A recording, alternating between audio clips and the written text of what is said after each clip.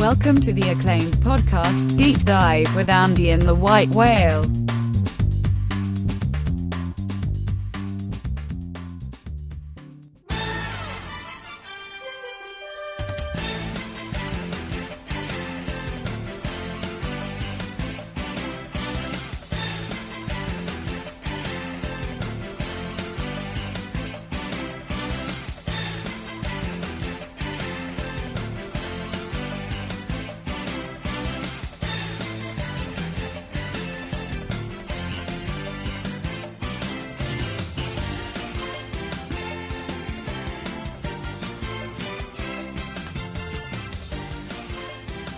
Welcome to the Deep Dive.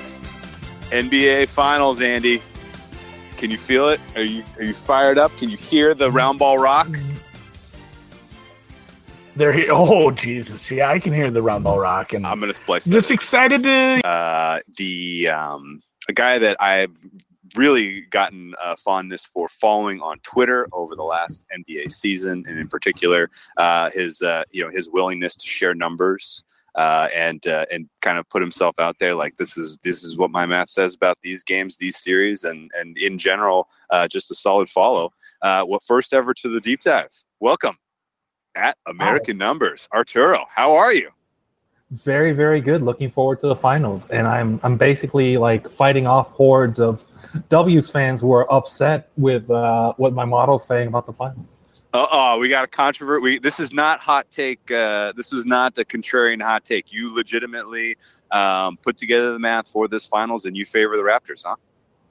I mean, yeah. I mean, to me, and I'm a very kind of, I used to play poker, and I would like just play what the cards tell you, and like I just go with what the math says.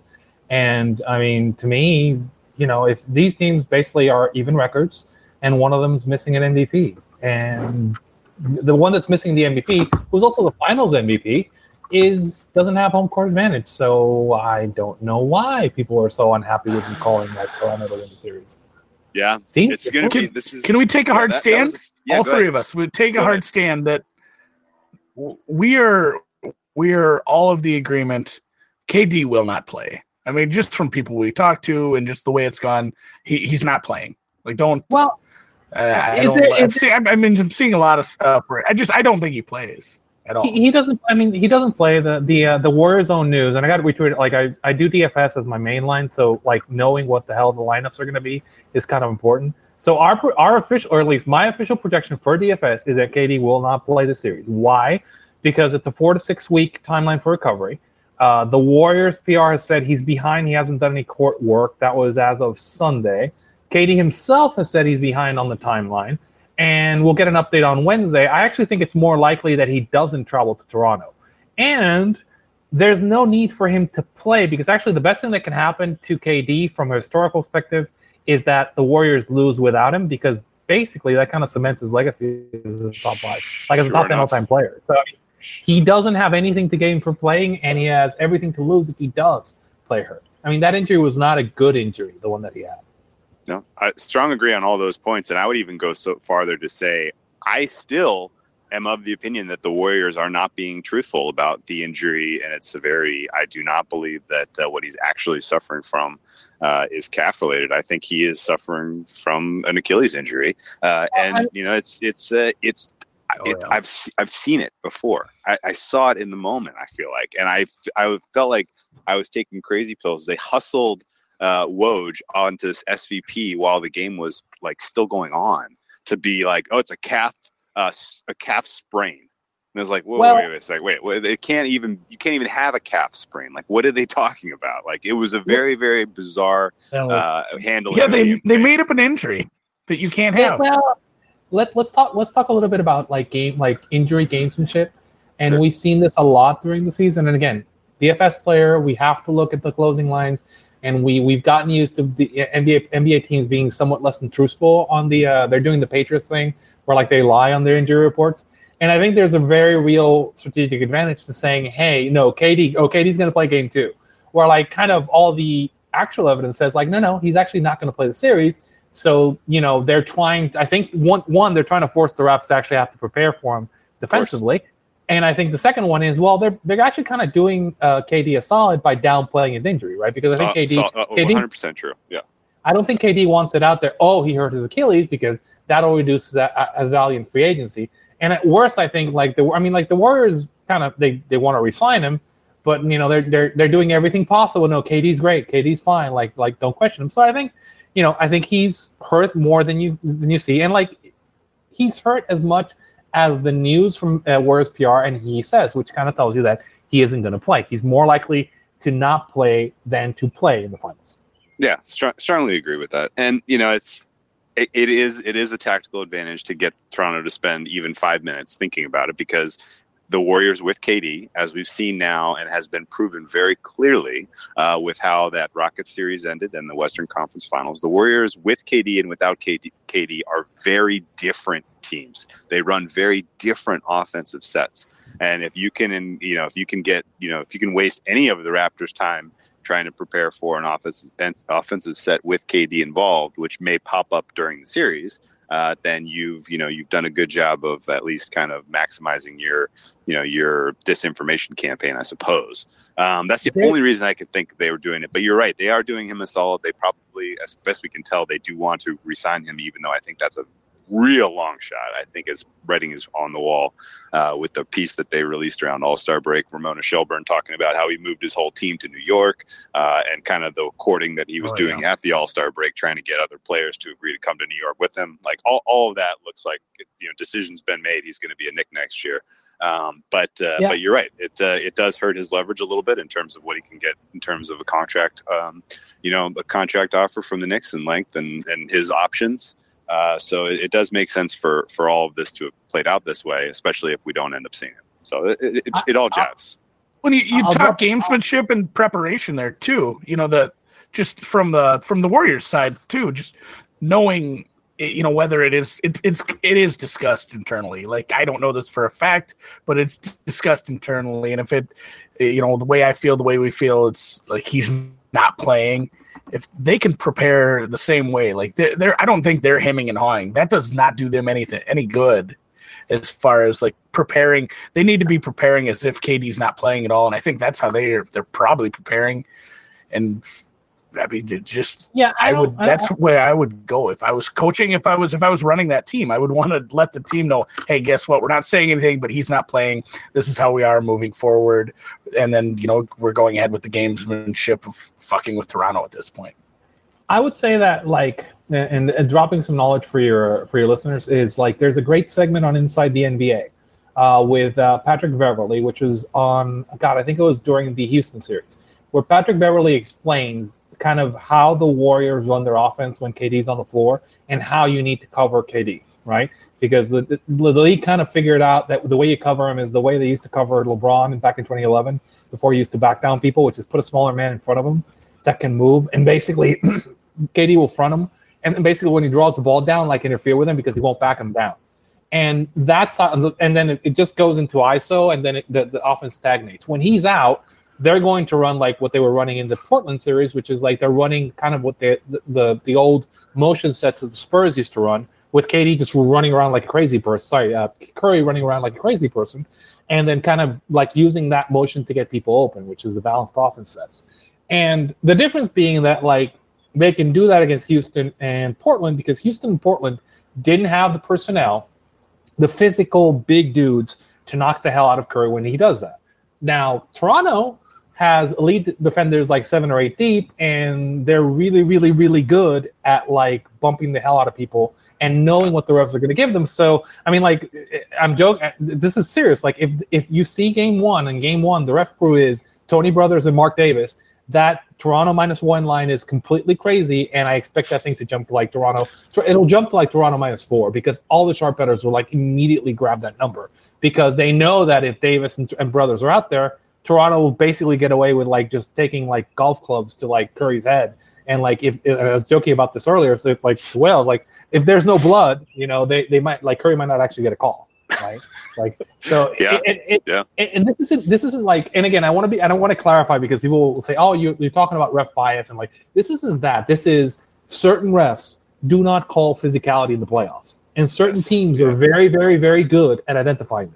Toronto, when they see Mark Davis and Tony Brothers, basically start taking out knives and like brass knuckles, and like they will murder the other team because they know that they won't get a call, right? So they take advantage of that, and they have all these like they have guys like Gasol, Ibaka, like Danny Green, like Kawhi, Kyle Lowry, like these are guys who like play rough physical defense and are veterans and like will do as much as they can in that series. So that's, look at like if KD's out there, you really can't do that because KD will go into this ISO set, and if you foul KD, he's going to kill you at the line. Yes, if Curry's out there, it'll be physical, and like it's physical on the perimeter, and physical on the perimeter doesn't get you foul calls, particularly against certain refs, which is and again, Toronto is really, really, really smart about this. Like we saw this. Like I've talked to other sharps who agree with me. Toronto was really, really good at making adjustments to what the refs was giving them and to the lineups, and they did that in all three series. So I fully expect them to like treat Curry like a pinball in the series, right? Yeah, that was really, really well said. And I have to say, like I have been known to be conspiracy whale from time to time. Like I have put on the tinfoil hat and had some conspiracies that have been pretty outrageous and stupid, and I will own that. But I have always kind of been a guy that's like, stop. There's no ref bias. That it's just the refs in football. The NFL is not fixing games. They're not. There's none of this nonsense. Blah blah blah blah. Like just stop. All of that kind of goes out the window when you look at what is going on in the NBA playoffs, because it's exactly like you said. They call it. They have tendencies, and teams know their tendencies. And if teams are trying to make adjustments from game to game, and one of the adjustments that they will key on is, well, what will the refs let us get away with tonight? Like that is 100% happening, and you've seen it really, really matter in these playoffs. I have a friend who's specifically only playing ref angles, and he is killing these playoffs. Yeah. It is crazy. But it makes sense. Here's the thing: is like you mentioned the NFL, and I'm a Laps Patriots fan, and one of the things the Patriots were famous for is they would watch they would basically watch the film during the game, and they're watching what the refs are calling in terms of contact. And if the refs are allowing you to bump the hell out of the receiver past 5 yards, you can bet that the Patriots will basically like call it down. Double down on it at halftime. Yeah. They'll double down on it at halftime or double down on it during the game. And if I can get away with like this kind of interference, they'll start doing it. And this isn't the refs trying to fix the game. This ref whistles the game in a certain way that allows for more physical contact. Or this is exactly like the variation in strike zones in the MLB. Certain like if you're a catcher and you know what the strike zone is. I'm a catcher too. I'm like, if I know what the strike zone is for this, the way I set up, it's going to be really important to like how the strike. I have to self-strike. Oh, it's so true. Yeah, so true.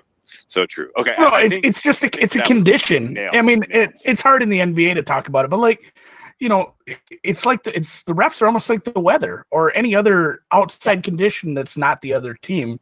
If you're a smart enough team and you have the analytics that can like just taking advantage of that, like, hey, it's gonna piss rain today. Maybe we can't throw the deep ball, going to the NFL. But it's just another condition. Like I love the way you put that. As far as if you're as a team can analyze the ref and know what you can get away with, and I love that the Patriots thing as far as even doing it in game. Yeah, that's a great. And now I'm scared of shit. Like now I'm like fully convinced. It's like it's Raptors by like 20 now if that's the refs in game. Well, no, but and then also the tinfoil hat thing too. I was gonna say it's basically the Popovich picture. Yeah, Ooh. Tony Brothers and Mark Davis are the Coors Field of physical play in the playoffs. Ah, that's great corollary. That absolutely cements it. But instead of the ball flying out of the park, it's going to be like Steph flying into the stands. Yeah. Yes. Okay. Well, we'll circle back. We don't know who the refs are yet. This is we're recording this on Tuesday. But it's very important that people check. The NBA posted. Yeah. The NBA posted at 4 p.m, just before the game. NBA reference is a very important thing. Okay.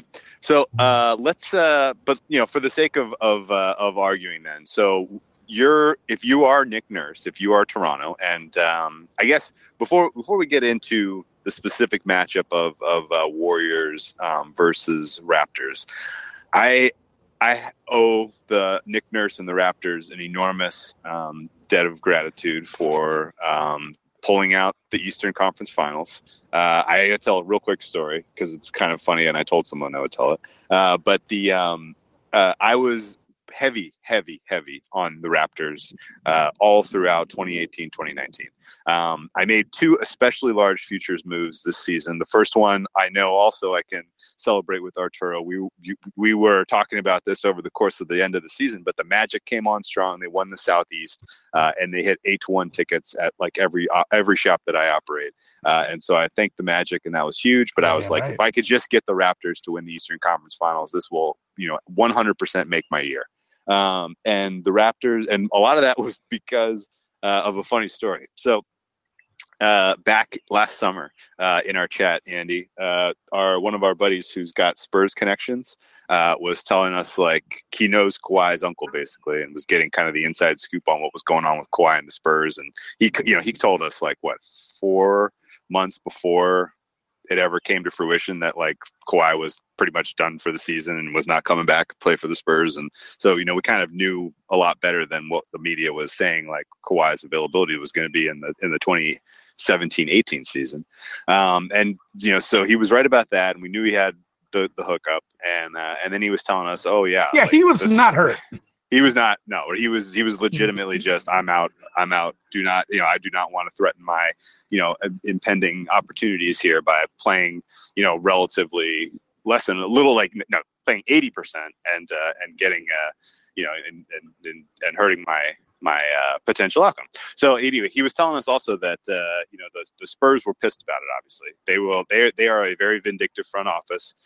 They do things in a lot of ways that, are out of spite. And so this was believable. He was telling us that basically they were trying to make a deal to send him to the Phoenix Suns because they're like, fine, if you don't want to play for us, we'll send you to play for Robert Sarver. And so it popped up in the off season. Maybe it was around June. It popped up on Bookmaker, like, well, it's the next team that Kawhi will play for. And the Suns were listed at like 17-1 or something. Right, it was something insane like that. 28-1. Was it 28-1? It was that high. It was something ridiculously high, and we were like, and I was we were scratching your heads like, why are the Suns even on there? Like, who at all has that? Understands that could happen. But somebody requested it. It was up there. One of like 6 choices, and so we were like, okay, move some money into Bookmaker, hammer Suns, right? And so I had a good amount of limit bets on the Suns at Bookmaker. And it was probably it was within the same day that this happened, where I was just finished kind of getting down what I wanted on Kawhi to the Suns. And somebody retweeted on my timeline, like a draft night tweet that Woj had about the Pacers have a deal for Kawhi, like for something from like 2011. Right. And so I see that and I'm just like the bottom fell out of my stomach. I was like, no, like, I can't believe this happened because, it was like an 8-year-old. I was like, no, it was an 8-year-old tweet. I didn't see the date, but I was just like, oh God, I can't believe I got screwed like this. This sucks. And so I raced back to Bookmaker to look for Pacers to see if I could just unload enough to cover all my exposure that I had just laid out on the Suns at 28-1. And so the Pacers weren't listed, but the field was listed. And so I moved like a decent amount of Bitcoin over to Bookmaker. I dumped it on the field thinking that he was, that it was going to be imminent, news that, that Kawhi was going to the Pacers. That now I've got basically double my exposure down on field and Suns, and come back and find out, oh, that tweet was like 8 years old. So I was like, oh, great. Now I've, completely screwed myself, trying to be, this inside information guy and get, known bets down.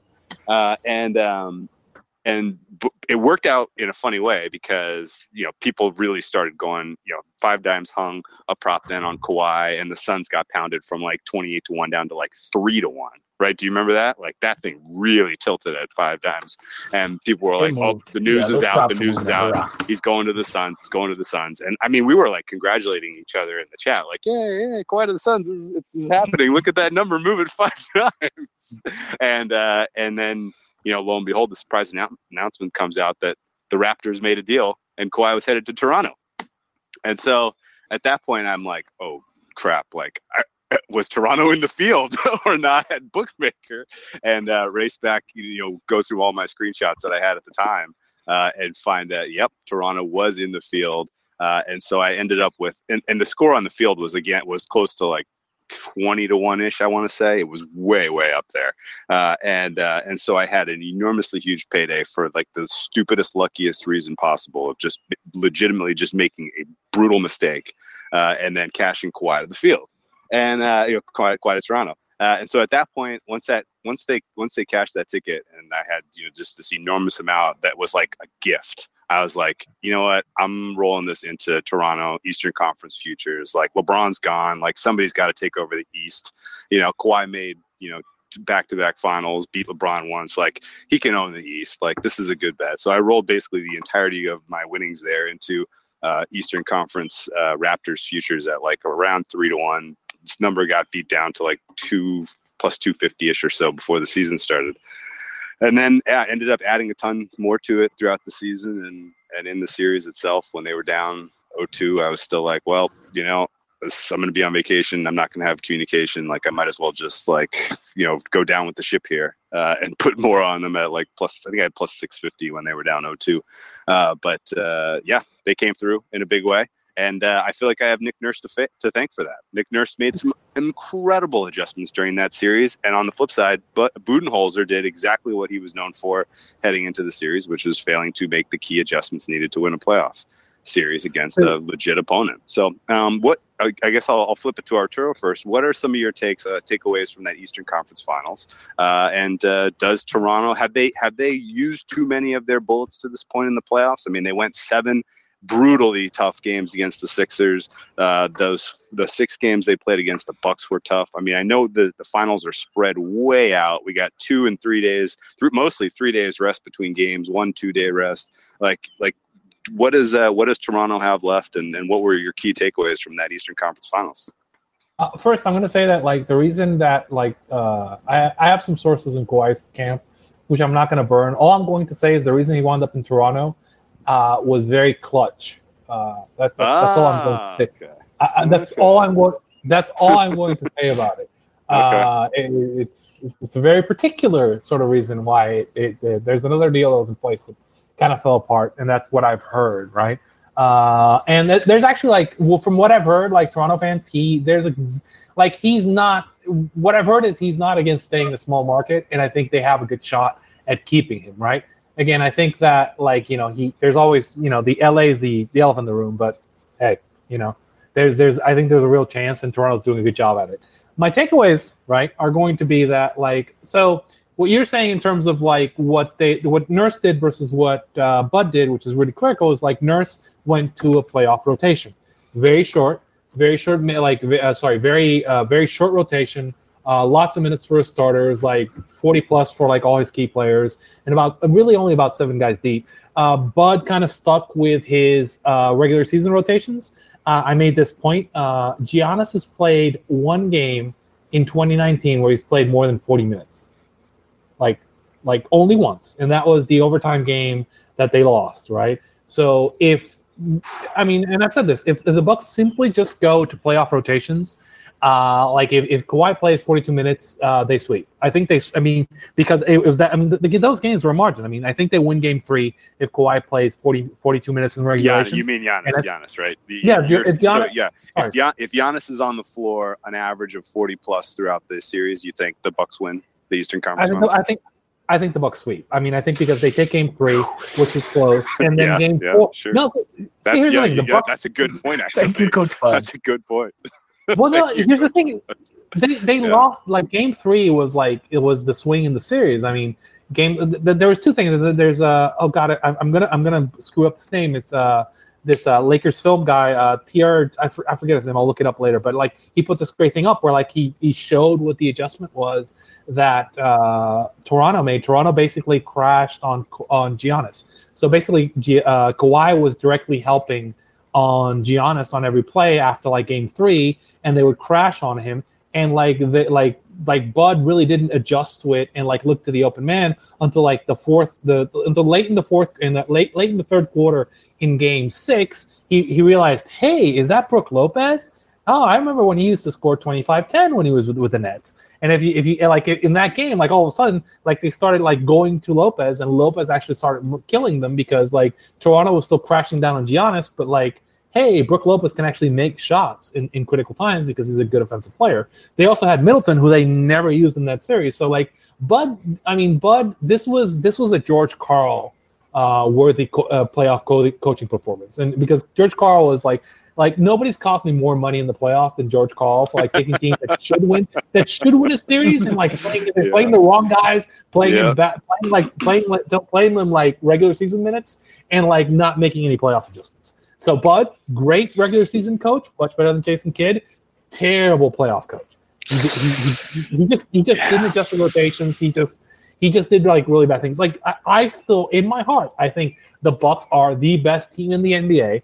But they just did not. They look like a young team, and their coach just made terrible adjustments, right? So how do you get in? How do you deal with a situation like that when you're using a numerical model? When you come up against a coach who you would model coaching tendencies and player rotations one way for the regular season.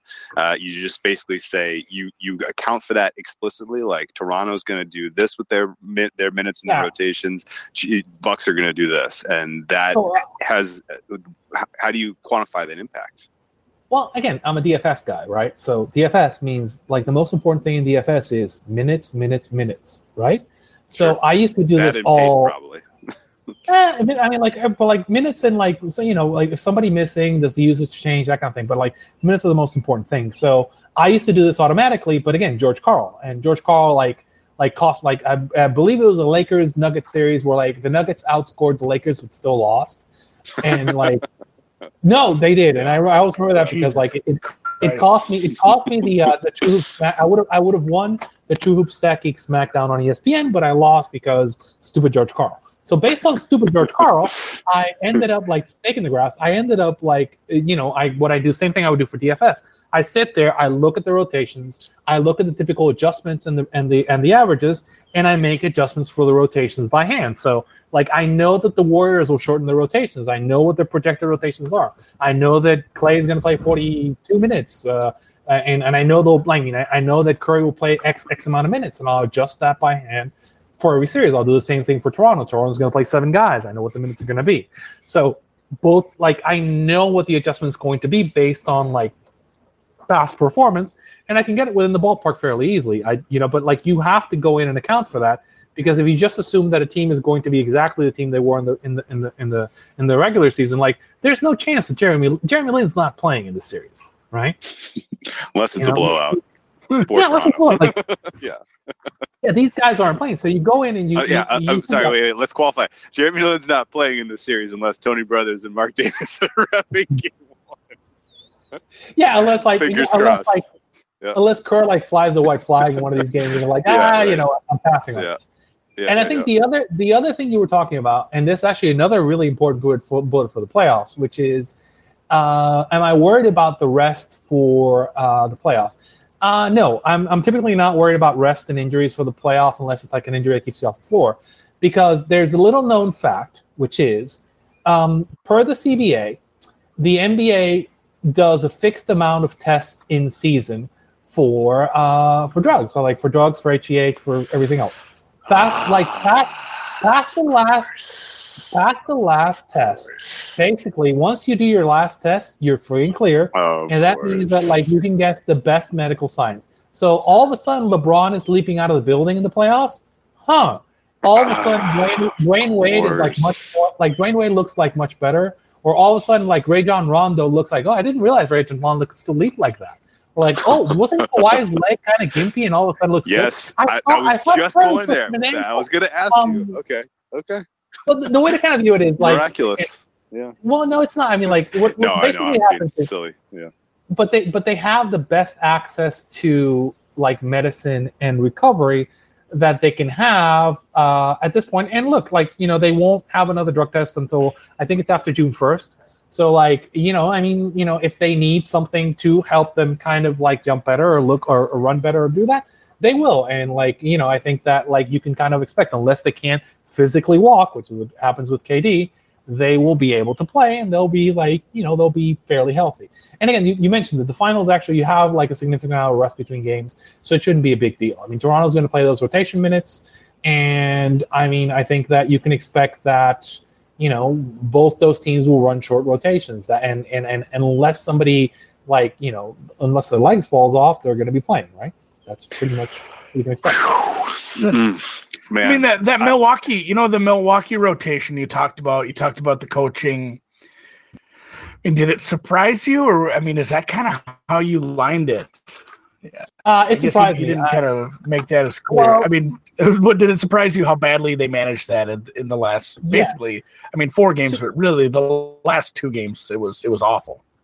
To clarify, Seth Byrne, who's one of the guys who Seth Byrne does this thing where like he takes our models that we post and he projects them against the Vegas line. So my model was on Toronto, right? Sure. I thought the Bucks would win the series, but I thought Toronto had a much better shot at winning the series than what Vegas was giving. So I was taking the position. I was taking the position on Toronto.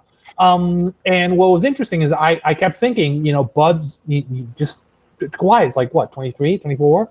He's going to play in 40 minutes and he's going to win the series. It's obvious. It's right there. Chris Middleton. Like, here's the thing. Whatever you think about, like, Jason Kidd had like real problems. But that coaching staff last year, and Whale, if you're a Boston fan, you know this. That coaching staff last year in the Boston series basically almost killed us with Middleton, right?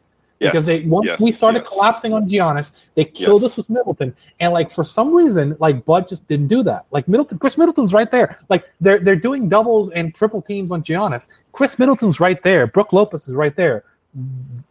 Brogdon's right there. Why aren't you killing us with these guys? I'm not saying Toronto couldn't have adjusted to that, but there wasn't any.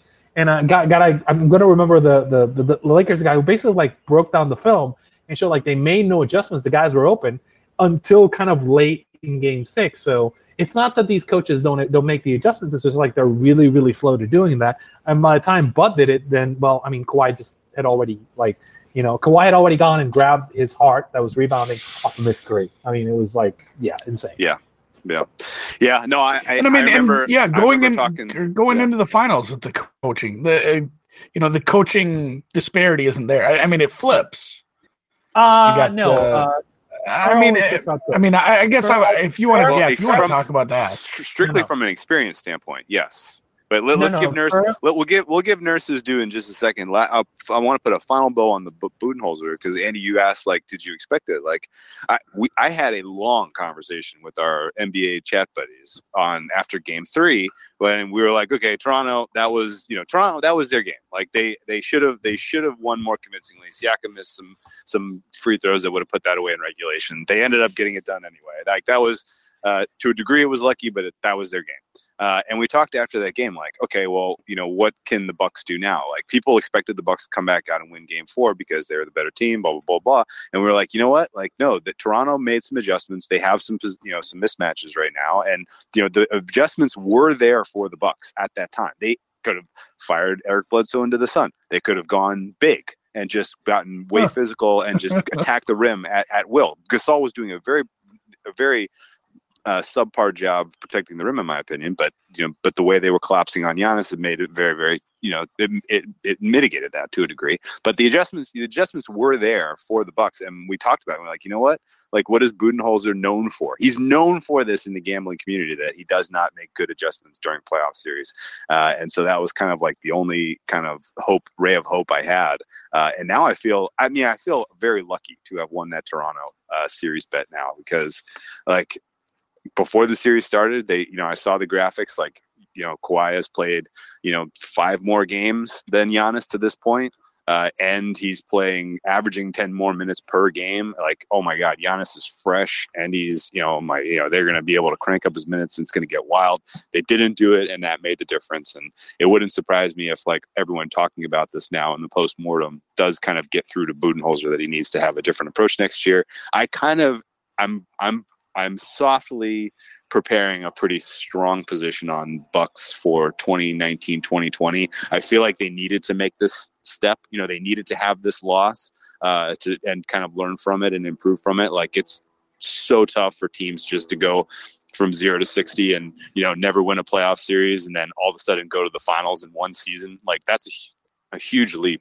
But now that they have the experience of at least one Eastern Conference Finals, I won't be shy kind of getting involved in some Bucks positions for next season, because Giannis now, the Eastern Conference is kind of his, especially if Kawhi goes west. Yeah, I mean, I think that's going to be the key. Does Kawhi go west? I think that's the key. I think, and then you had the Tony Brothers Mark Davis game, which was Game 5, and then you had Kawhi. Yeah. You had Kawhi shutting the door on Game 6. I mean, I think that's kind of where you wind up on that series. Yep. It's good. So you're not concerned about Kawhi potentially? Yeah, let's talk Nurse and Kerr. Yeah, Nurse and Kerr is good. Good jumping on point. Yeah, go ahead. So Kerr basically gets out coached in every single playoff series he ever plays. Here's the thing. There's a difference. It's the same thing. It's not as bad. It's not as bad as Budenholzer, right? It's not as bad as Budenholzer. But Sure. Kerr is a great regular season coach and a playoff coach. He's slow. He's slow to make adjustments. He does the rotation thing. He does but he's slow to make adjustments. For example, in that Clippers series, right? The Clippers game that they blew by, they were leading by 31 points and blew. They blew because they stuck to a man defense, right? So they were playing man defense, and what the Clippers were doing on offense is they were doing rotation until they would get a mismatch and crash on it.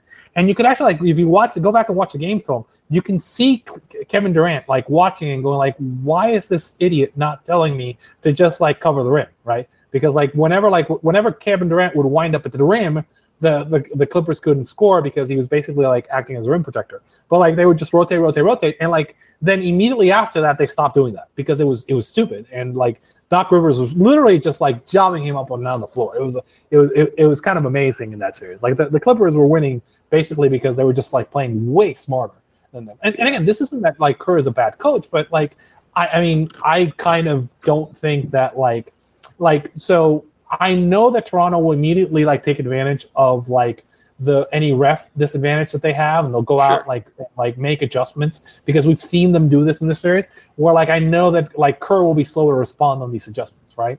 And and I think that's Yeah, to a degree, would you say Kerr has fewer bullets to fire in terms of adjustments just because of the limited nature of their roster at this point?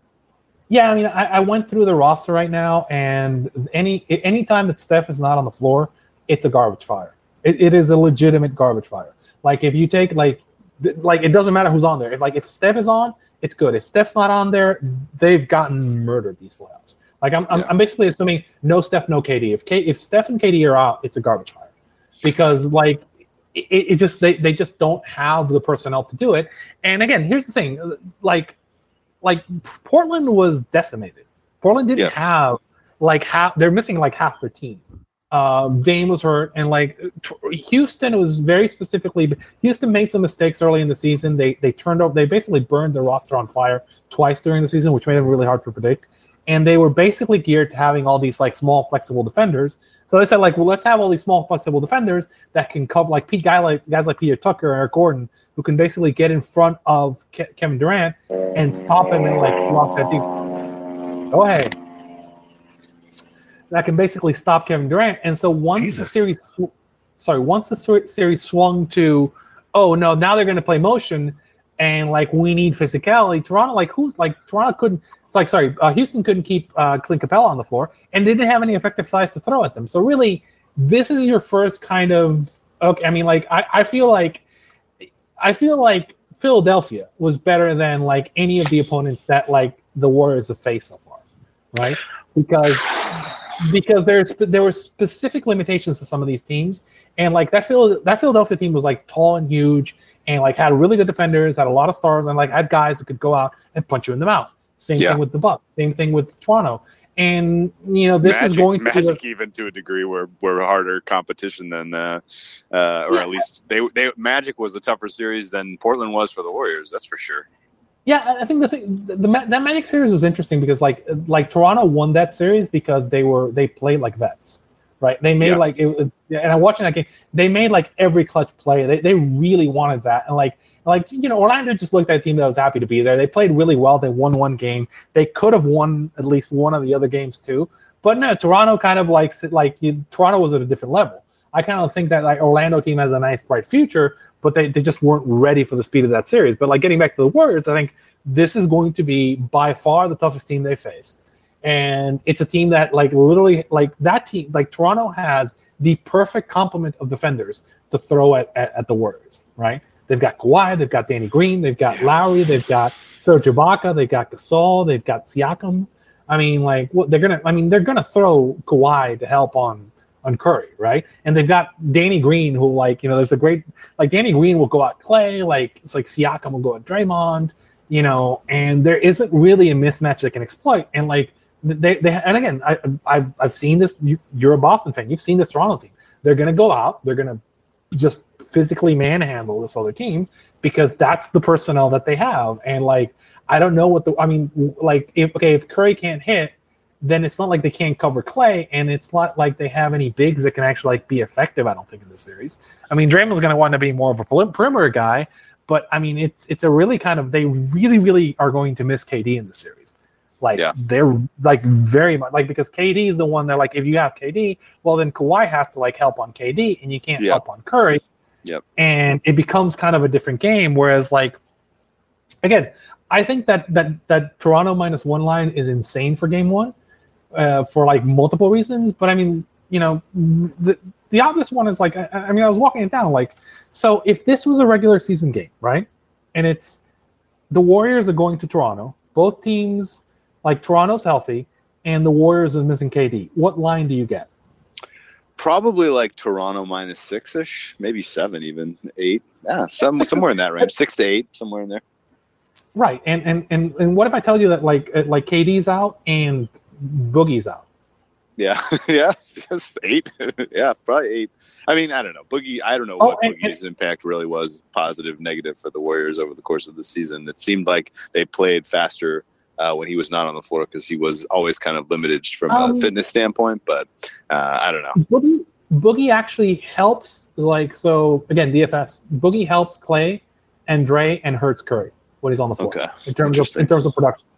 Because they run more PNR and they run it around Clay, and it's a thing. So if you're playing DFS, you always if from anybody who's playing DFS, just Curry, right?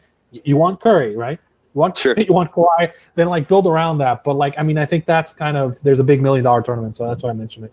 Gotcha. But yeah, I mean the way to kind of think about it is matchup wise. Well, okay, so. What do you how are you so they're going to bump Curry, right? And they're going to knock him down. He's going to make a shot. So what is your second option? So they're going to take Curry away, which is what they've done to they took Giannis away. They basically took Butler away, and they're going to try to do that to Curry. And Curry will get some of his, but they're going to throw the physical defense that the Cavs used to throw at. And then that means, well, Clay has to beat you. But Clay's going to have Danny or Siakam or somebody else. They're going to rotate these guys. They're going to have good defenders on them. And so is Dre going to beat you? Is Looney? Right? Is it Iguodala? I mean, it becomes kind of interesting. I think that, again, to me, I'm looking at it and going and the other point is -1, you're basically betting on, you're almost the Raptors aren't going to win by 1. The Raptors, if they win, they're going to win by 4, 5, 6, 7, right? Sure. So it's kind of a little bit of a silly line. To me, this at worst, and on neutral court, you'd be as a pick 'em. But again, I've been watching these teams, the same reason, the public thinks, oh, Golden State can actually play better, because they do. They play better in the playoffs in the regular season, because in the regular season, the Warriors won't, Curry will rarely play his last rotation in the fourth quarter. Same with Clay, same with, Dre. One of them generally what happens is one of the 4 will play the last rotation, but they'll skip. And what I mean by that is, if you divide the games, they're different rotations. There's generally a last 8-minute rotation in the fourth quarter where the starters play in a game that's competitive. And the Warriors, a lot of the time, will not send out all their guys for that last rotation. The Spurs started this. Kerr does it. But the Raptors do it, too. The Raptors do that, and the Raptors also rested guys a lot on back-to-backs. So Kawhi never played on back-to-backs. So the Warriors, yes, they have a fifth gear that didn't show in the regular season, but the Raptors also have this fifth gear, and they've been doing it nonstop in the playoffs. So, if you say it's two even teams, they both have kind of the same step up. Curry and Kawhi have been playing at elite levels, right? Sure. And the Warriors are missing the two-time defending Finals MVP, who's also the MVP, who's a top 10 player ever, and they're also missing their starting center. Yes. And they don't have home court. So again, this is like, if you walk it logically, why are the Warriors favored in the series? There's no reason for the Warriors to be favored in the series, other than like public perception, right? And Sure. It is the public perception. I think you ask a bunch of people, there might be people that don't know that they're not playing. They don't have home court. Like that would just make sense to them in their head. I promise you, it's the Warriors. I promise it's Golden State. It's a fucking road game. Yeah, I think a lot of people are just glossing over that, and I think maybe you set a line like that because you're afraid of all the public exposure you're going to get one way or the other. You might as well not give them. I don't know. That almost works against. I'm puzzled too, and I think it's just kind of the perception. And I talked about this in the before we started recording, and where the real edge comes in, right? So where if you're somebody who's betting sharp, betting with models, betting with real data, where your edge is going to grow is when the public comes in, right? Sure. And what I mean by that is big events where the public comes in, the Super Bowl, NCAA basketball, the World Cup, preseason totals for over-unders. You want places where like the public is coming in, people who typically don't bet on this, and they're coming in, they're bringing in the preconceptions, and you're saying, well, this doesn't make any sense. And so, I ran I always run a model for the NCAA football basketball this year, and I was running a base one. I think we were winning at like a 67% clip or more against the spread this year, something insane. Because all these people who have no idea how these teams play are coming in and say, oh, that's a bad line. No, it's actually a good line, and you should be betting on the other side. And it's the same kind of thing here. I mean, objectively, at worst, this should be a pick 'em, right? And this is being there's objective. There's one factor that I want to push back on here. Sure. The core of this Warriors team. This is their fifth finals. This is their fifth time in this situation. You got four guys on the floor at the end of these crunch time games in Draymond, Iggy, Clay, and Steph, who have done it, and they've done it together. They've done it in situations where the going was a lot tougher. Like they have not really fired a lot of their bullets this postseason. Go ahead. Are you familiar with the historical model for finals? I've done this one too. I've got an historical model for finals. What does the historical model for finals tell you? The fifth final, teams that that's a fair point. Yes, that's a fair point. They're generally going to crash, and they're generally going to underperform because people like father time, because the teams they're banged up. It's what Pat Riley would call the disease of more. Clay might be leaving. KD is leaving, right? Yeah, right. Boogie's basically had two major leg injuries in the last 18 months. Yeah, so right. Kind of it's that team versus the other team on the other side, which is basically all these guys who are super hungry, who want it. These are all guys who there's a bunch of guys Ibaka wants it, Gasol wants it, and they've been here in these wars, and it's getting all the villains and the guys who want to beat them together on the other side, and they're really hungry about it. No, seriously. And the last time we saw Kawhi playing these Warriors, he was basically routing them before Zaza took his leg out. Yes, right? I was going to ask you. We'll put a pin in that because I want to come back and circle back on that in a second. Zaza. Yeah, I know. But people have raised it. That would have been a 7-game series. I will go to my grave thinking that was a 7-game series if Kawhi plays all 7 games. And not only that, but I think once they win game 1, they would have been, in my mind, they would have been favored to win the title that year. Because I think at that point you're saying, oh wait, they have home court, they have Kawhi, and Kawhi in 2017 was playing exactly like he is now. He was playing like the best player alive, and I think the comparisons to this Warriors team are the 04 Lakers, it's the 87 Celtics, right? Okay.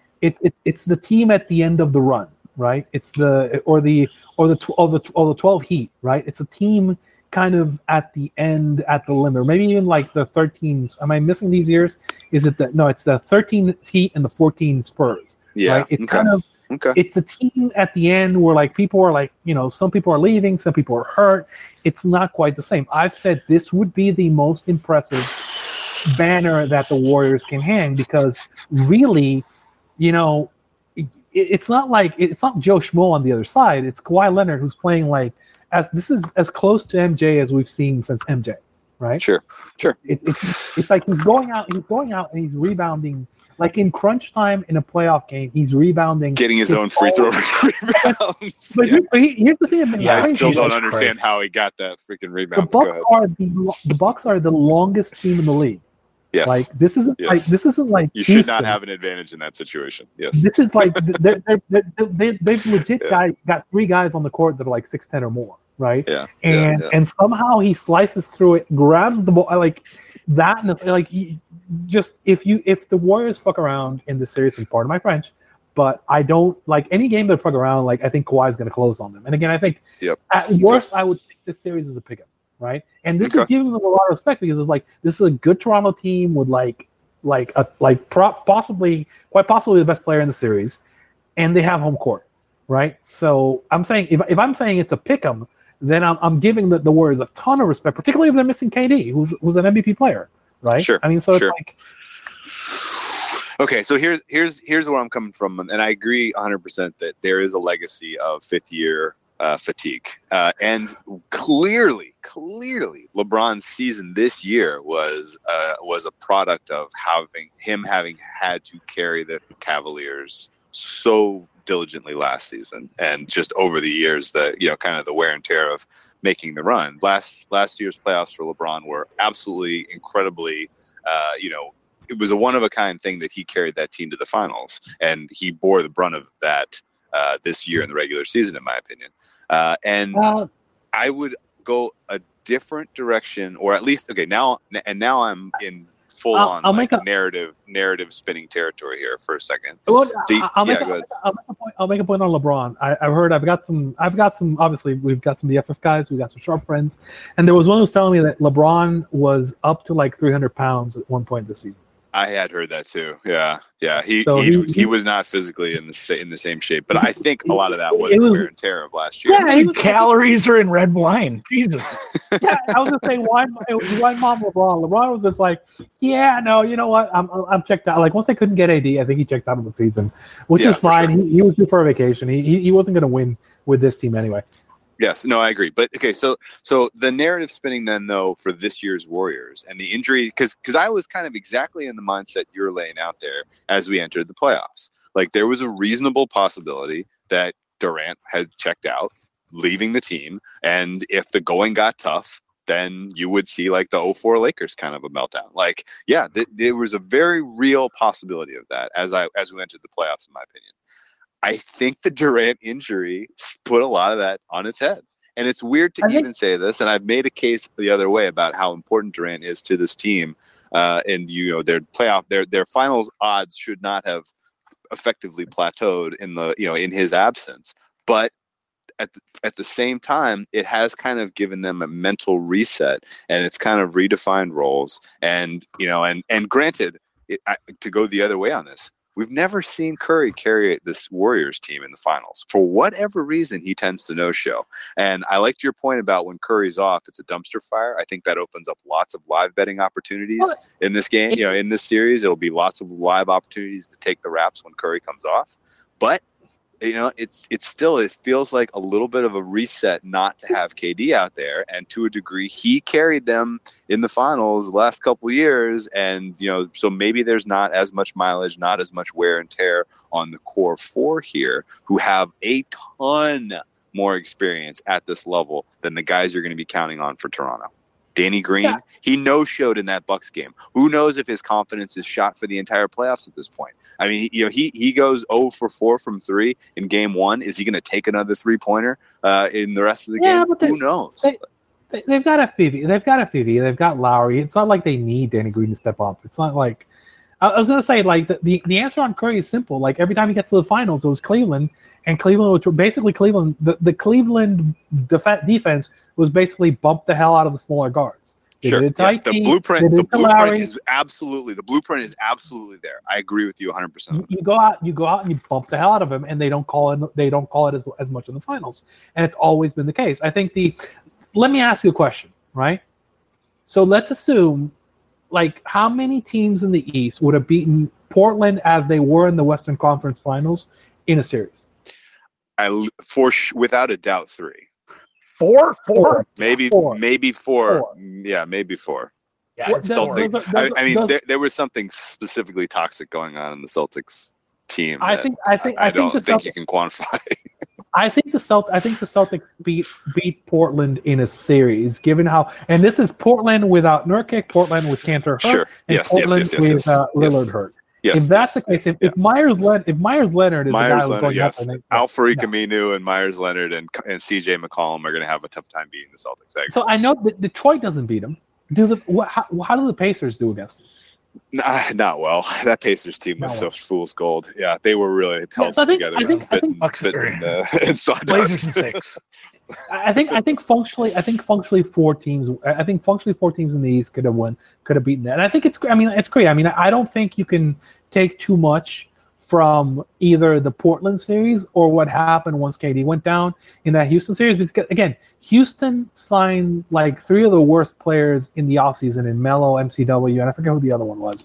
But and then they basically got rid of them when they brought their defensive coach back. They rebuilt their team kind of in a very specific way to attack KD, which was, again, I mentioned this before. They got all these like smaller, flexible guys, but they weren't prepared for kind of having, now we need to tough up, rough up. They didn't have the personnel to rough up Curry. And I think, again, you can't.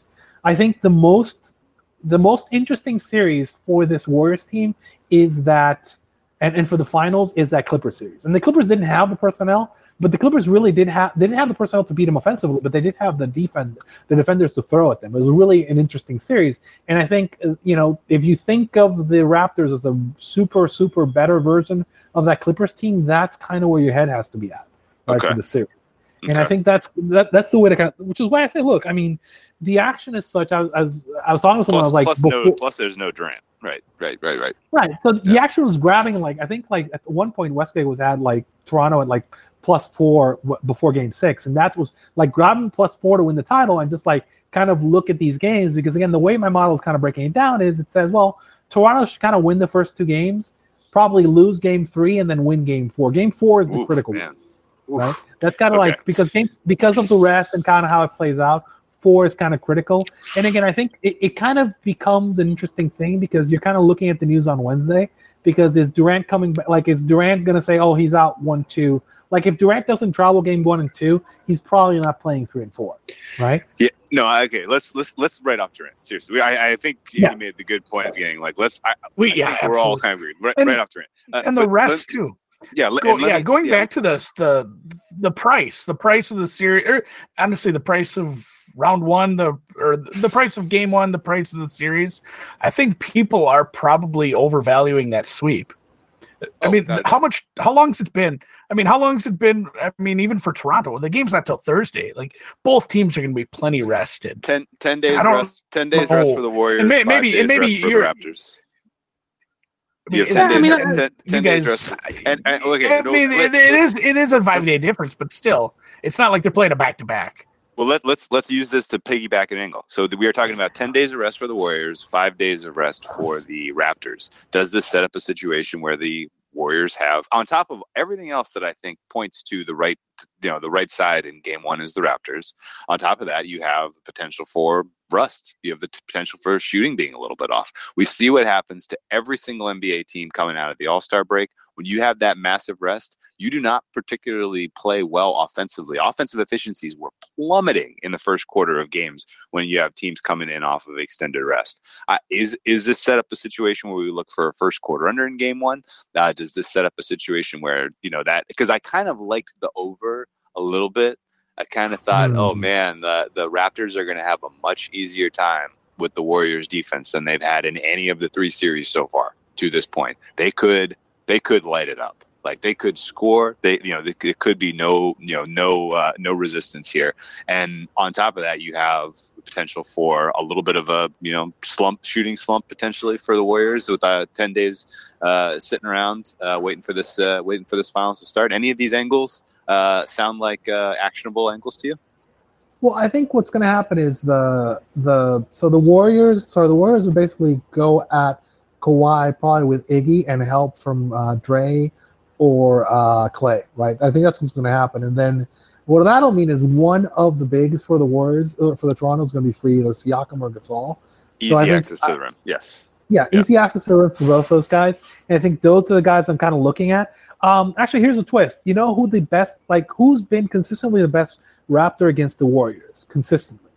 And actually, this gets us into a player prop for MVP angle, right? Oh, really? Who is the best? I haven't seen Van Fleet's price. No, it's not Van Fleet. It's my dark horse pick for Finals MVP. Even though I love Kawhi, I think Lowry has a shot because Lowry's actually really? Lowry. If you go on StatMuse and look at his numbers against the Warriors, they're very, very, very good because they'll basically collapse. They'll collapse and then basically Lowry's the guy who's actually floating open.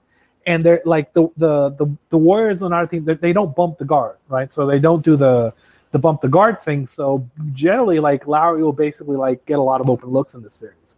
And I think it's if he's there, he could have one of these two or three big games. I think for DFS that has value. I think for the player props that has value, and I think for MVP that has value. I think his odds are pretty low. I mean, his odds are pretty good, right? Got to look at that. I have them. There's just some wicked background noise near. I mean, sorry all the odds are nice and long, just because the Lowry odds are 20-1. 25. You can get 25 at some places. I think 25 to 1. I think 25 to 1 for 25 to 1 is interesting for me for Kyle Lowry. Given what, so the Warriors are going to try to collapse and attack Kawhi. I don't think, based on what I've seen in the last two series, I don't think the Sixers were literally throwing Embiid, Simmons, and Butler at him, and he still kind of was just just insane. But sure, I mean, I think they can do enough to slow him down, and then that opens the door for Lowry, and that opens the door for one of the bigs, right? So if I'm playing DFS game to game, I'm looking at Lowry, I'm looking at Gasol, I'm looking at Siakam, right? And I mean, they were also doing it was interesting. Nurse never did Ibaka and Gasol. He never did it in the season, ever. I think he did it for 5 minutes in the entire season, and then he started he one of the great adjustments he made once the other teams. I think it was once Philly went huge. Philly's huge, right? So once Philly went huge, he went Ibaka and Gasol, and it was really effective. And one of the adjustments he made. And I actually think any minute that DMC plays, so when Boogie comes in, you might get Ibaka Gasol as a response. Ibaka Gasol and then Kawhi playing as a true three. And then they'll if any minute that DMC's on there, Toronto will roll out this massively sized lineup and rebound the Warriors to death. Okay. Is there a potential adjustment on the table for Kurt to put Clay on Lowry if Lowry gets off in game one? I mean, yeah. The problem is if you put Clay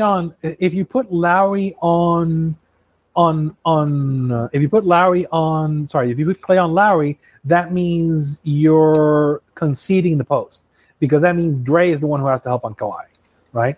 Because I don't think they're you watch these games. Do you think there's any way you can cover Kawhi with a single person? I don't know.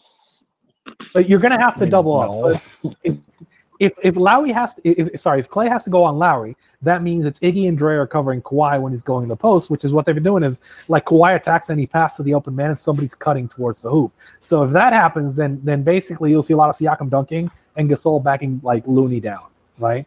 Which again, these are not incompetent offense. I mean, Siakam, has some limitations, but if he's a cutter and he's basically getting who would be the cover man on there? It'd be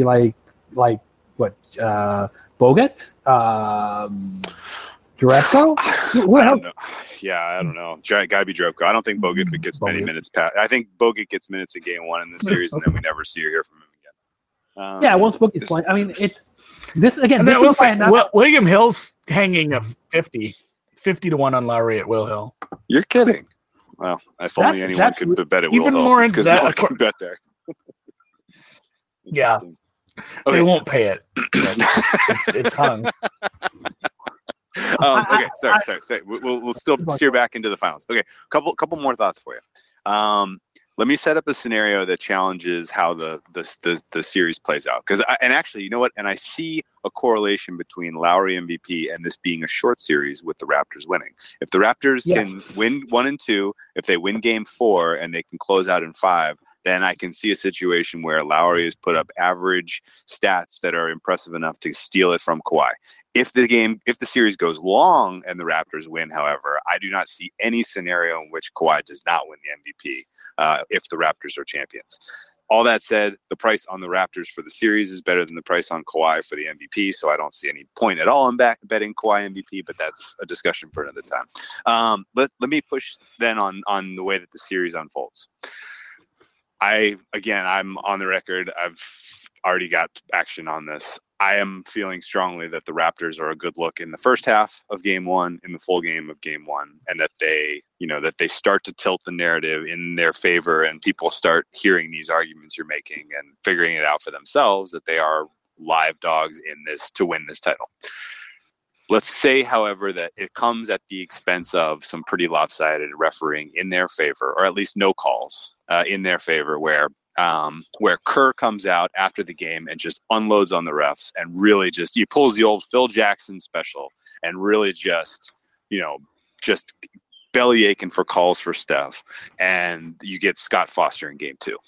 And all of a sudden now, I was gonna say if Kerr comes out and starts complaining about the refs, I guarantee you get as I lovingly call them, you're gonna get the bar in Game 2, and the bar is Scott Foster and Tony Brothers, and in that case, like you cannot make that Raptors line high enough for me if it's Foster and Brothers in Game 2, because like we Toronto's going back to Golden State like up 2-0 if it's Foster and Brothers in Game 2.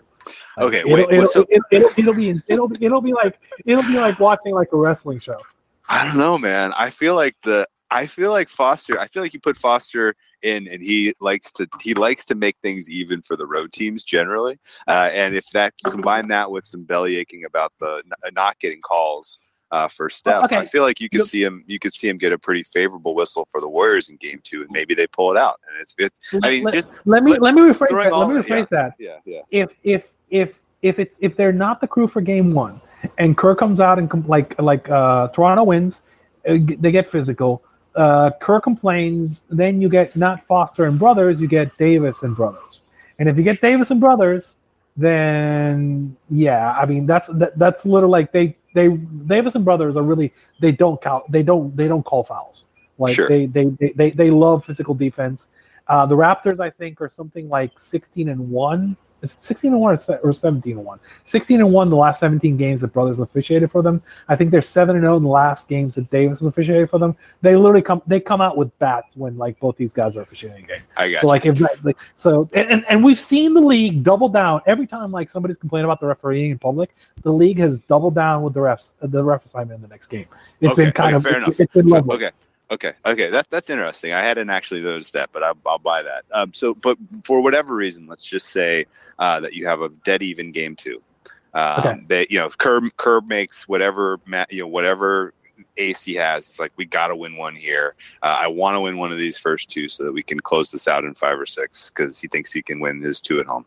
If it's 1-1 for whatever reason, heading back to the Bay, and I guess at that point really what I really want to do here, I really want to buy into a nice price on the Warriors after they're down 0-1, because I feel like there's a reasonable chance that the Warriors win in 5. I feel like there's a very reasonable chance that, and I feel like the longer the series goes, the more even the chances are of either team winning. And if it gets to 7, now all of a sudden I really like the Raptors, right? And a ton of this is I'm basing my thinking really on forcing Curry to carry this much of the offensive load through a very tough series. He will wear down. And I don't even know that he's capable of carrying the load for, but let's assume he does carry the load for 2, 3, 4, and it's 3-1. At that point, I'm thinking, okay, game 5 to me is kind of a de facto game 7. If the Raptors win at home, if they can hold off Curry for game 5, if they can win at home, now I'm like, okay, Raptors are probably a good buy price in game 6. And, a game 7, all bets are off. Raptors probably have a small advantage at home in game 7. That's kind of my outlook on the series. I will say if you're looking to buy action on Golden State, my suggestion is buy it after Wednesday. They're going to announce they're probably going to announce that Boogie's going to play in game 1 or 2, and that KD is not going to travel. And that is the point. Like once they announce that KD is not going to travel to Toronto, that's when you want you're going to get your best price, unless Toronto wins handily the first 2 games, right? I think you. What if they just win handily in game 1? What kind of price would we expect to see on the Warriors? I mean, the Warriors are what, -3 something right now. Let's say so. If they say the best price you could get after a game 1, -270. Let's say Kawhi comes out like a monster and they win by let's say game 1 plays out like game 1 against the Spurs was playing out 2 years ago. So they come out and they just they run him off the court. It's like no Jaja injury. Kawhi has his range. He comes out. He just murders the Warriors. They win by 30. Right? They just completely run him off the court game 1. And KD's been announced out. Right? Yeah. If those 2 things happen, you're probably getting close to a pick'em for the Warriors, right? Okay. But this is but again, 2 very specific things. KD has to be announced out. He's out. He's not playing. He's a Knick, right? Forget about KD. He's a Knick, right? This is announced as news, and Kawhi comes out and just runs him off the court, right? Okay. And that I think is the best case for a price there, right? But again, here's the thing: at that point, if that happens, do you want it? I mean, I know you're probably hedging, but do you really want it? Yeah, I kind of want it because I want to be able to play Raptors in the points in 5 and 6 if we get there. Do you know what I mean? I want to set up because I'm expecting game 3 and 4 to go the way of the Warriors. I don't have strong convictions on that, but what the hell? They shoot the damn lights out up there, and it's going to be the Raptors. The concern I have about the Raptors, beyond the fact that Siakam, you're counting on Siakam to not go cold.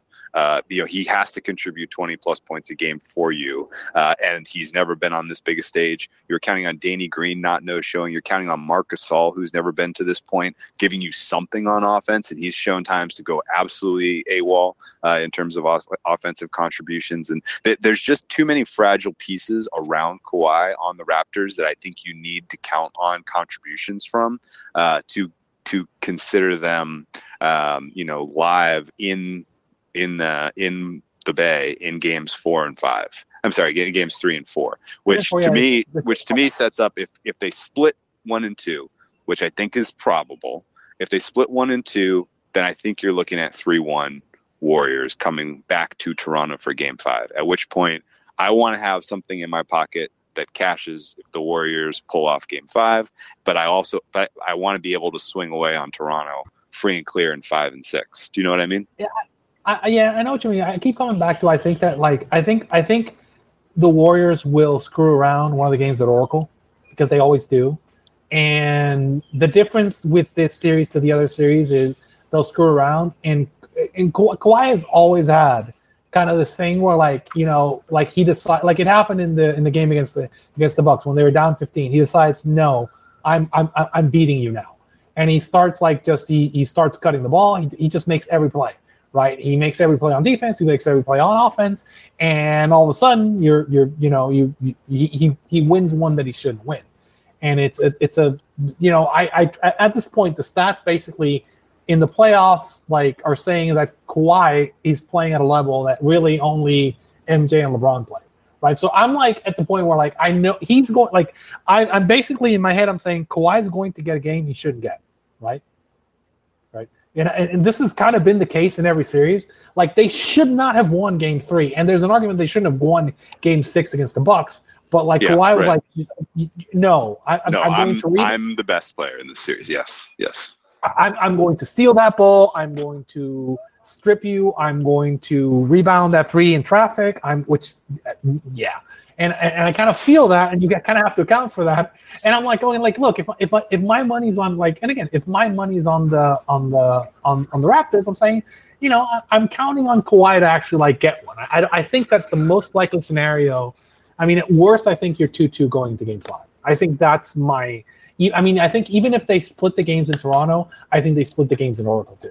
Okay. Just because, I just think what happened is like the Warriors will screw around and Kawhi will just say, okay, I'm taking this game, and there isn't and if the ref, and again, it's gonna be if the ref crew is in such that the Warriors aren't getting any calls, then Kawhi is basically going to take one of those games, right? And again, this isn't biased. This is just there's a crew that basically allows physicality, and Curry just can't get an open look because he's getting bumped onto the floor every time he tries, right? Which has happened before in the finals. And again, I think to me, the most likely scenario for the Warriors winning is them winning in 7, in my opinion, right? Because in that scenario, then you're getting a completely neutral whistle. And it's kind of the kind of game where somebody can get hot and they can shoot and they can win, right? And yeah, sure. You've watched both these teams play this season. Do you really think that Toronto's not going to show up to these games? I do. It's not about not showing up. It's about their propensity to have small stretches where their offensive efficiency dips, and in those stretches, if the Warriors are humming. Right, if it's an over game, right? If the game is on pace to go over the total, if offensive efficiencies are there, in that game state, I'm concerned as hell about the Raptors having a 5-minute brain fart where they only score 4 points. I agree. I mean, I know that. I think that then, and what'll generally happen, there's probably going to be a game like that, right? And for sure, it's three or I think 3 or 4, maybe 3 and 4 kind of look like that. That's kind of where I'm at on the first half of the way this series played out. And so I don't know. Do you remember a couple weeks ago here? I mean, do you remember when we were looking at? I mean, even let's say before the Boston and Philly series even got really going. I mean, you and I were kind of in agreement. It's going to be Milwaukee, Toronto. I guess I didn't see the Philly series going that deep, but. We were in agreement there, and I have a bunch of Warriors futures, and I sat and said, I want a long series that Toronto comes out of. I'd rather see the Warriors play Toronto right now. I know Giannis was kind of peaking, even after. I mean, game 1 of the Eastern Conference Finals. It was a Toronto punt game eventually. Sure. But even after Game 2, it was kind of feeling Kawhi is a really great player, but I think it'd still be awesome if Toronto came back, won this in 6 or 7. After games 3, 4, 5, after every one of those games, I'm I'm not 100% sure I want my Warriors playing Toronto right now. That complete. Yes, and it's not like it was a huge. It was never a huge. Yes. Yeah, it was never a huge gap for me. The Milwaukee Toronto, it wasn't this gigantic gap. I want Toronto way worse. I just said. Toronto would probably be a better. I mean, just odds makers agreed. Everything was lining up where that's where I wanted. And boy, that fucking flipped hard. That flipped so hard for me. And yeah, I'm going to have some Toronto. I'm going to buy out of some liability with just. I mean, the price dictates it. So I'm probably you're talking about all these fancy strategies as far as getting after it. I just want to sit back and enjoy the finals and take my free money because I have dubs at a pick 'em. Oh yeah, I think you do it. Then kick your feet up. One of the things is I think Spooney was doing this, which is you're going to be getting 3 points on Toronto pretty much every game, right? And yes, if you're just you don't want to get into the series, who's going to win? Then just grab the 3 points. I mean, as I said, just look at it. Look at the ref assignments. If the game looks and obviously this stuff is all online. So if it's lining up for a game where there's not going to be a lot of foul calls and it looks like it's going to be kind of a physical slugfest, then generally you're going to be getting 3 points on Toronto. So take advantage of that. right? Yeah, And I don't think I'm going to make a single pregame play on the Warriors this whole series. Like, I honestly can't see a scenario where I will see value on the Warriors' side, unless we see just a completely weird, wild line. I think Houston lost that series against the Warriors, but I think they pretty much covered the spread in every game. I think they didn't cover on the. Am I wrong? I think they either covered Game 6. They were favorites and lost. Otherwise, I do think they covered every spread. Yeah, I think they covered every spread except the last game. So I mean, one of them on the Steph Curry missed layup in overtime. I mean, I know, but the point being, it was a missed dunk, I guess. Oh, he got blocked. The rim blocked him in overtime, and that cost the Warriors to cover in Houston. Sorry, go ahead. Yeah, but the point is, like, you're going to be getting 3 points on. You're going to be getting 3 points on Toronto. Take advantage of that, right? And I think it's fine. I mean, particularly if you're trying to matchups, and I think that if you want to avoid with that, then just do that. I mean, the other thing is, like, play the game of the first half on Toronto, and then, like, assume like happens sometimes, like the Warriors had like to come back in the second half. Right? Yeah, this core four does have that third quarter pop. Like, that was an old angle that was just completely unaccounted for in the lines makers. The Warriors' third quarter spreads through, and this core does seem to have that angle completely fell apart this season. But in this postseason without Durant, they have shown that propensity. But let me ask you a historical question, Arturo. As someone who has a lot of context in history, do you remember the last finals where the best player in the finals did not win the finals? The last finals when the best players in the finals did not win the finals. That's going to be the 2015 finals. 2015, where it was LeBron and a bunch of schmucks versus like basically like the answer to that Steph question. And Clay's first ever trip. Yeah, it's gonna be. It was, and LeBron was clear the best player in 2015. I think that one. I think before that. You got to go way back. Probably I probably go to 2007. I mean, you can make the argument that it was Duncan, but it was Duncan or LeBron in that series. Again, LeBron and a bunch of schmucks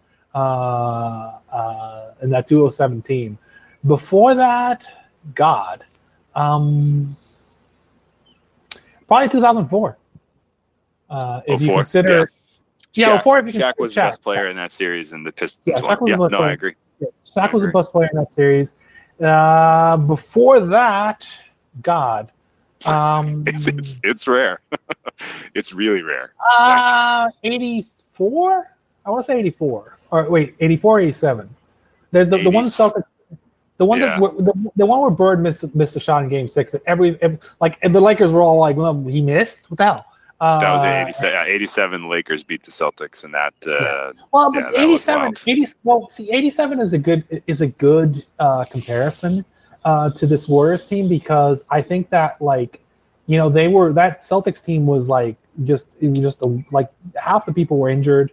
McHale had at the foot, Bird was hurt, and it was like a really long slough. I mean, you obviously Len Bias died. I mean, they're just, that team was a wreck. And I think that I think that this Warriors team is comparable because, again, I mean, we've said this. I mean, I think some guys have checked out, some guys are hurt.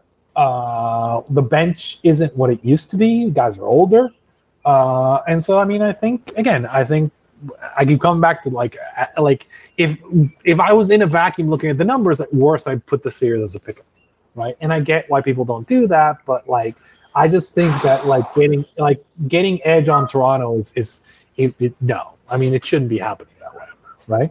And also, look, if I'm saying pick 'em Warriors, right? Yeah, right. I'm saying they're beating a team who had the same record as them, missing Kevin Durant and without home court, which, I mean, I'm giving them a ton of respect. It's just I'm looking at it objectively and going but they're missing these players, and it isn't like this.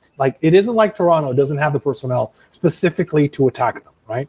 Toronto, the Bucks, and the Sixers all had the personnel specifically to attack this iteration of the Warriors, right? Yeah, it's fun. Yeah. Nobody in the West really did, but everybody in the East kind of was set up to throw length and bodies and physical. Oh man, your case is very freaking compelling, man. It's very compelling. I can't shake the fact that if the Warriors can get it done early, if they can, if the ball bounces their way in game 2, if they have offensive performances that are up to their home offensive performances in game 3 and 4, like if they're 3-1, I think they're alive in 5. And if they win, obviously that's the series. But if they don't, now I'm completely flipping, and I'm like, okay, if they lose 5, then they're toast, because it's just going to be too damn hard for Steph to carry as much of the offensive load as he's going to be asked over 7 games. And it goes back to my question for you of what are some examples of playoff of NBA finals where the best player was on the losing team, and it's freaking rare. And it's wait, it's tough. But see, here's the problem. 95 Shaq. I'm putting him over Olajuwon. Wait a second. 95 Shaq? No. I'm kidding. See, this is where I think they got swept. I think we disagree on Nick Anderson missed that free throws. Sorry, go ahead. Who is the best player? Who do you think is the best player alive right now? It's Kawhi Leonard. Coming into this playoffs, I thought it was Durant, but right now I think it's Kawhi. And some of that might be recency bias, but when the playoffs started, I predicted we would see Raptors, Warriors, and the Warriors would win, and it was on the basis of Durant being unstoppable. I think I'm flipping a little bit on this. I think Kawhi probably is the best player alive right now. Well, I mean, I think the one thing to account for is the Raptors basically babied him the entire season and just rested the rest of him, and he's moving a lot more freer now than he was in season. But again, here's the point: like he was shutting down Jimmy Butler in the Sixers game. He was shutting down Giannis. He was assigned to Giannis, and the numbers he just completely shut Giannis down every time he was covering him. So he was covering the number 1 defensive assignment, coming onto the other side and being like the number 1 high usage player on the other side, and then making hustle plays all over the floor. It was just okay.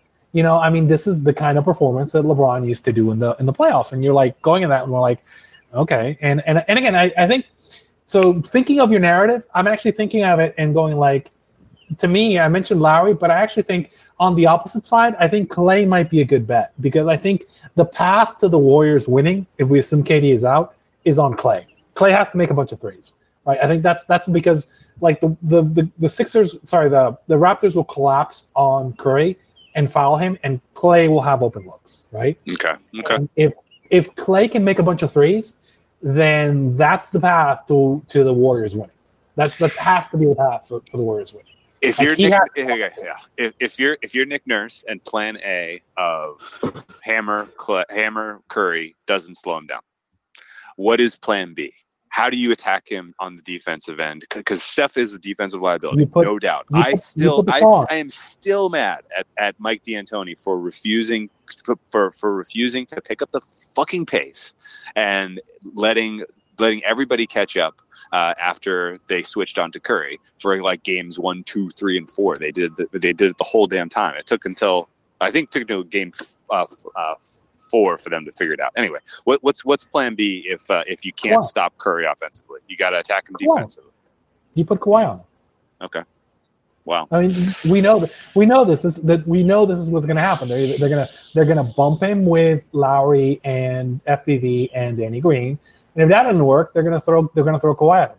That's what's gonna happen. And they'll throw Kawhi at him. They'll put Danny on Clay, and they'll put like either Gasol or Siakam on Dre. That's the defensive assignment. Okay.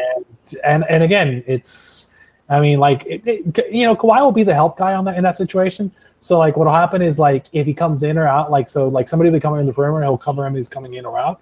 And I think Kawhi can basically cover him clean. And it's a lot of work to assign. Like you're putting a lot of pressure on Kawhi in that situation. But he was covering. They weren't using him in Giannis all the time, but he was doing it like 50% of the time. Sure. Like yeah. So I think that's your answer. That's what they're going to do. And again, this is why I said like I think the path for the Warriors winning is Clay. I think it's Clay. I think Clay is your. I mean, probably your value for like Finals MVP for the Warriors if you're looking for like somebody. I think you can't be more than like 20-1, right? Okay, so do you think? So in summary, let's wrap this up. This was absolutely fascinating, and your perspective is extremely valuable, and I really thank you for taking the time to do this with us. But to wrap up, do you think we see a little bit of player prop value for the series on Klay and Kyle Lowry? I think yes, I agree with that. I think you basically talk through it. Kawhi is if you're grabbing Kawhi, you might as well just grab Toronto. You're getting better odds on Toronto. And we've talked at length before where we say like even if they lose the series, Kawhi isn't winning the MVP. And I think there's a slight chance, but I think that your best bets if you're looking for some value is going to be Kyle Lowry and it's going to be like Klay Thompson, because I think specifically those are the guys. I mean, like something like Marc Gasol could explode, but I doubt it. Not Siakam, for 5-6 games, right? Yeah, Draymond. Yeah, if one of the bigs for Toronto starts going off, Draymond will basically just get assigned to him. Exactly. And then Kawhi will go off. And I think that so your best bet is a perimeter guy, and Lowry's done well against the Warriors, and I think Klay hitting a bunch of threes is the path for the Warriors. I mean, that could totally happen. And so I mean, that's where you're going. Okay, so because I think the best thing that could happen to Toronto is Boogie playing a lot. Because if Boogie plays a lot, no, seriously, and I mean, because what'll happen is he's had 2 major foot injuries. And if they play Boogie and Dre, that means they're playing big, and Toronto can go okay, now we can play Ibaka and Gasol, and we can and just play they could roll out with Kawhi for the 2 if they wanted to, right? Yeah. So they can roll these really huge lineups, which favor them from terms of rebounding, and they'll get more athletic. So I think the Warriors will kind of if I'm Kerr, I'm staying away from the Boogie lineups as much as I can. I'm playing him against the bench, but the Raptors aren't really playing the bench. Okay. Well, I won't put you on the spot for an official prediction because you were kind enough to put basically the entirety of the guts of your model, what goes into it, what comes out of it on your Twitter page. So by all means, check out @AmericanNumbers. Andy, I need an official prediction from you though. I know you're going to kick your feet up and punt and take your free money on this one, but we're going 7. Hopefully, honestly, we're going 7. I don't know. So what's your favorite look? Over so 6? Over 6 games? Did you see what the price was on over 6? I don't have your prop sheet open. Over anymore. 6 is plus 150. Over 6. What is the over 6? Plus 157. What's plus? How hard do they juice over 5.5? Minus 141. Oof. Yeah, the most likely the market thinks the most likely outcome here is Warriors in 6. Yeah, I saw that. I kind of like that prop, maybe an over 6. I kind of like maybe some Lowry player props at home. Now that you fully got me convinced that Lowry can actually have a good series, especially when they're not playing at Oracle. Maybe at Oracle where they drop some of those down. It'll be interesting to look at some of those prices. We talked off air about MVP prices too. I think what were we talking as far as Draymond? It was just so hard to come up with a reason to back any of those long shots because it was in this scenario, they win the series, Draymond or Lowry has a really good season or series, but then also, Kawhi or Curry doesn't. That is difficult, but I think if you had to pick one or the other, I've been talked off Draymond, but I did love especially if you can find Lowry 30 or 50 to 1. I saw some of the prices. That maybe justifies it a little better than some of the shit that Draymond's down from 10 to 6 to 1 some places even. So that number's beat up. I think I'll probably take some long shots on that. Like I said, kick my feet up. Are you going with your plan then, Whale? You're just you're betting series prices after multiple points here? Yes. Yes. I mean, I want to try to corner because I like I said, my expectation here is that the Warriors are very, very capable of getting it done in 5. But if they don't, then I'm now completely out of love for them to win the series at all. Right. So I'm kind of at game. I think we get to game 5, Warriors up 3-1, and we're legitimately talking about a de facto game 7. Whoever wins that, and I give that a kind of a toss up. Toronto at home in game 5, they can win that game. So at that point, I don't have strong conviction either way who wins this series. I do think there's value on Toronto with the current line. I don't think that the price should be as favorable to, it implies that the Warriors win the title 73% of the time. That seems crazy to me. I'm more at like 65-ish probably. That's high. But at the same time, like, it has to go exactly right for the Raptors to get it done, because I don't have a ton of conviction or confidence that they can, win game 3 or 4, and that I'm hopeful that they can win the first 2. I'm hopeful they can defend home court. If it's 2-2 in game 5, then I'm feeling great about Toronto. But it's awful. It's just awful tough for me to see the Warriors not taking one of the first 2, and then it's a lot to ask the Raptors to get a win in game 3 and 4, in my opinion. I mean, and a lot's been said there, but the price is. If I didn't have Warriors tickets, I'd probably still grab some Toronto at this price. I mean, I was going to say, if you're grabbing, I don't want to pause it. It's still a good price.